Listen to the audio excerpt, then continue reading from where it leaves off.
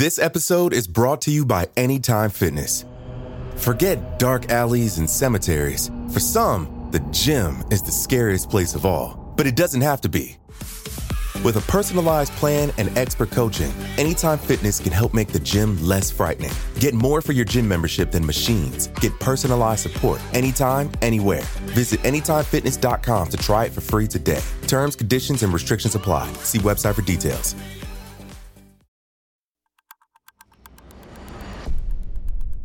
Today is Tuesday, August 25th, 2020. On this day in 1948, the House Un-American Activities Committee held a highly anticipated and televised congressional hearing known as Confrontation Day.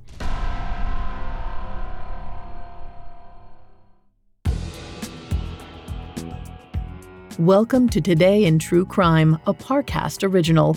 Today we're covering Confrontation Day, the first ever televised congressional hearing by the House Un-American Activities Committee. Let's go back to Washington, D.C. on the morning of August 25th, 1948.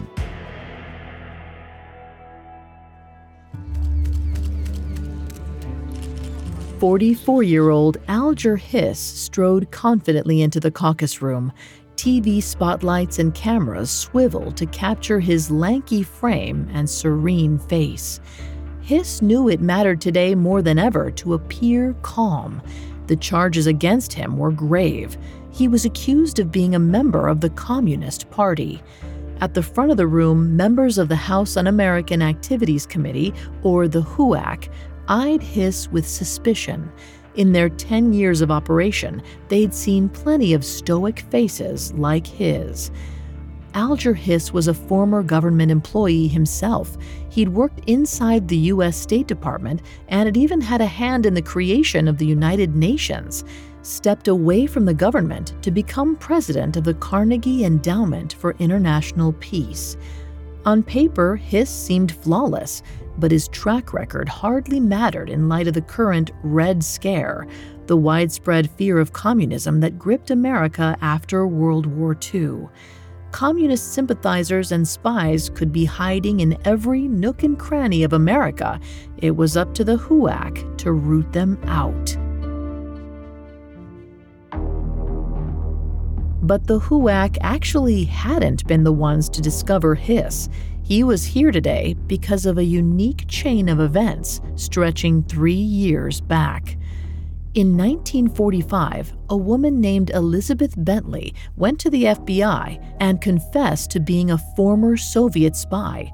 In the process, she accused more than 100 people of espionage, including dozens of U.S. government officials. Alger Hiss was among those named as a possible conspirator, but Bentley's lukewarm accusation wasn't what brought him to the stand today. One of the other people she had named was a senior editor at Time magazine, 47-year-old Whittaker Chambers. He was called in to testify in early August of 1948. There, Chambers confessed to having been a member of the Communist Party back in the 1930s. He had since become an avid anti-communist, and in an effort to clear his name and conscience, Chambers listed all the people he could think of who had belonged to the Communist Party. Again, one of the names was Alger Hiss. This double accusation was enough for the HUAC to firmly pursue Hiss, but in the weeks following, he vehemently denied the accusations. Meanwhile, his story leaked to the press. It caused such a national sensation that the HUAC decided to televise today's event.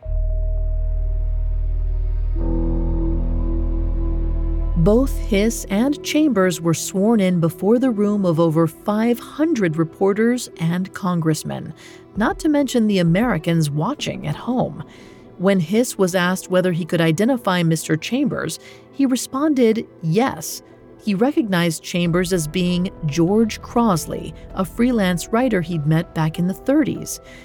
Hiss said that Crosley had approached him for information to put in news articles. He'd also leased an apartment to Crosley and even loaned him some money and a car. But that was where their acquaintance had ended. Hiss swore he never knew that Crossley was in fact Whittaker Chambers, much less that Chambers was a communist. But Chambers was equally adamant. He said Hiss had belonged to the same communist organization as him in the 1930s. He said their group had been tasked with installing communist members and sympathizers inside the U.S. government. People like Hiss. Chambers even claimed that after he had defected from the party, he'd gone to Hiss's house to persuade him to do the same, but Hiss had rejected him. Confrontation Day, as the press dubbed it, ended in a stalemate. It was up to the HUAC to decide which man was telling the truth. Was it Hiss or Chambers? Up next, Chambers releases a strange set of evidence.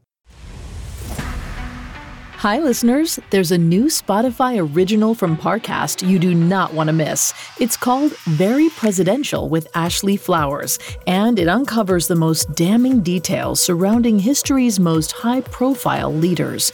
Every Tuesday through the 2020 election, host Ashley Flowers shines a light on the darker side of the American presidency.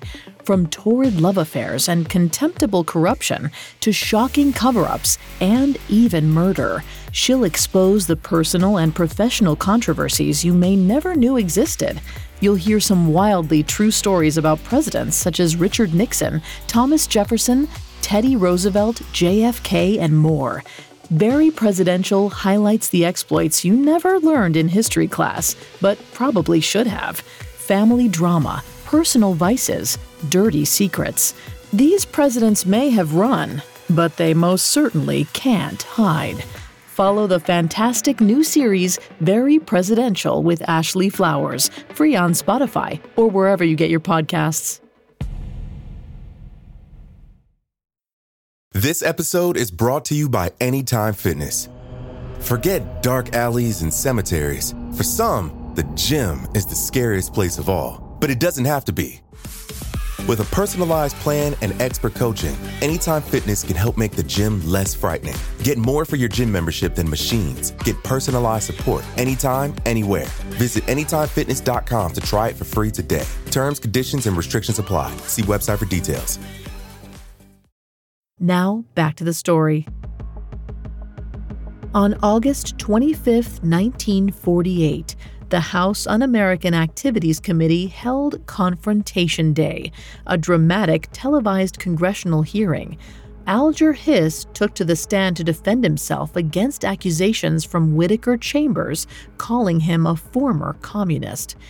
2 days later, Whittaker Chambers appeared on Meet the Press, a radio program to discuss the case. When asked about Hiss, Chambers answered definitively, Alger Hiss was a communist and may now be. In the weeks following, Hiss sued Chambers for libel, but this reaction only made Chambers dig his heels in further. At a later deposition, Chambers elaborated on his initial story. Not only was Hiss a communist, he had participated in Soviet espionage.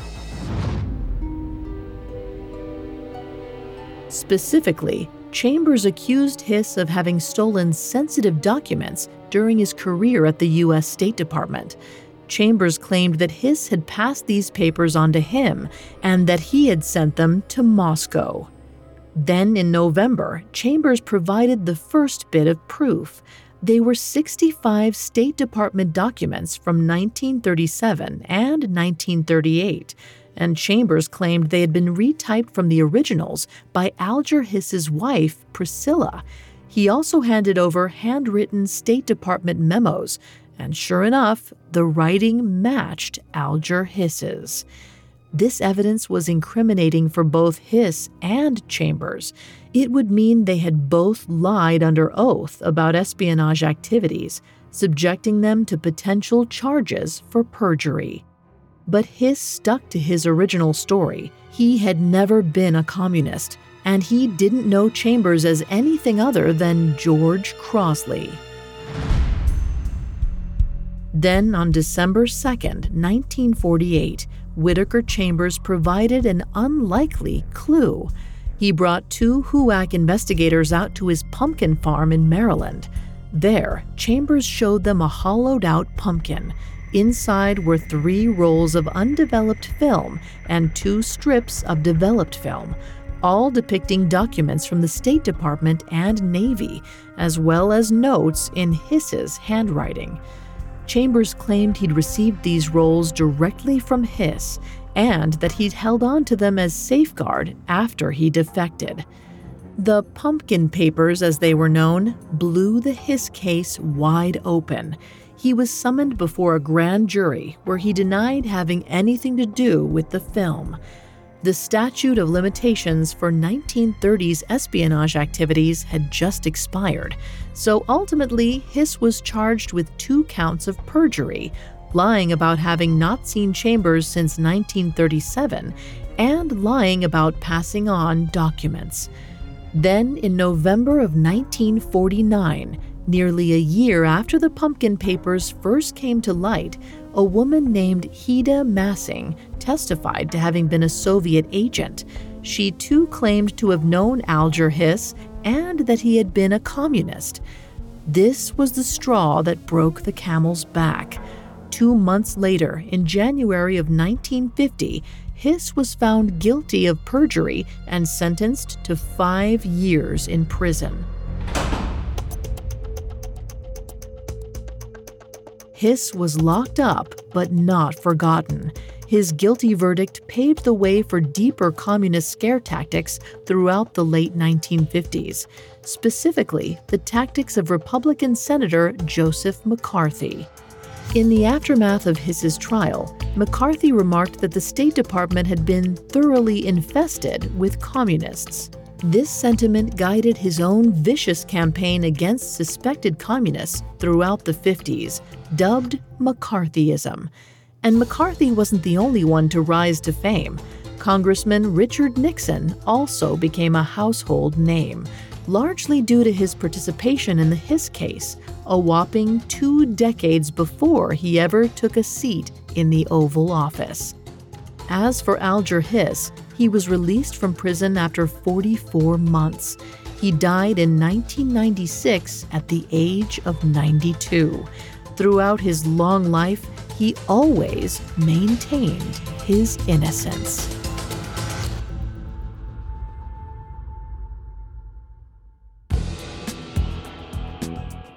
Thanks for listening to Today in True Crime. I'm Vanessa Richardson.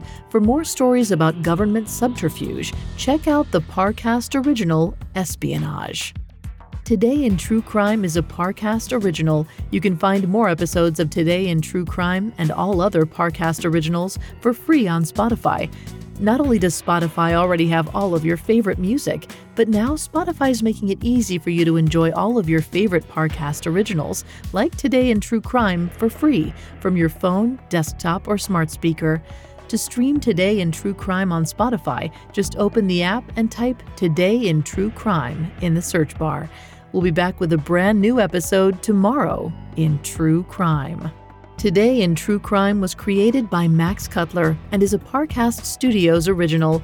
It is executive produced by Max Cutler, sound designed by Juan Borda, with production assistance by Ron Shapiro, Carly Madden, and Joshua Kern. This episode of Today in True Crime was written by Ali Wicker. I'm Vanessa Richardson.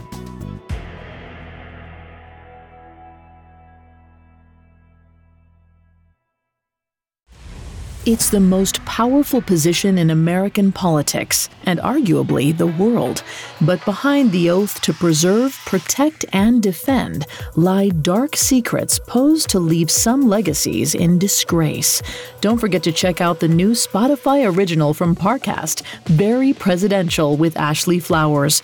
Every Tuesday through the 2020 election, host Ashley Flowers shines a light on the darker side of the American presidency, exposing wildly true stories about history's most high-profile leaders. To hear more, follow Very Presidential with Ashley Flowers, free on Spotify or wherever you get your podcasts.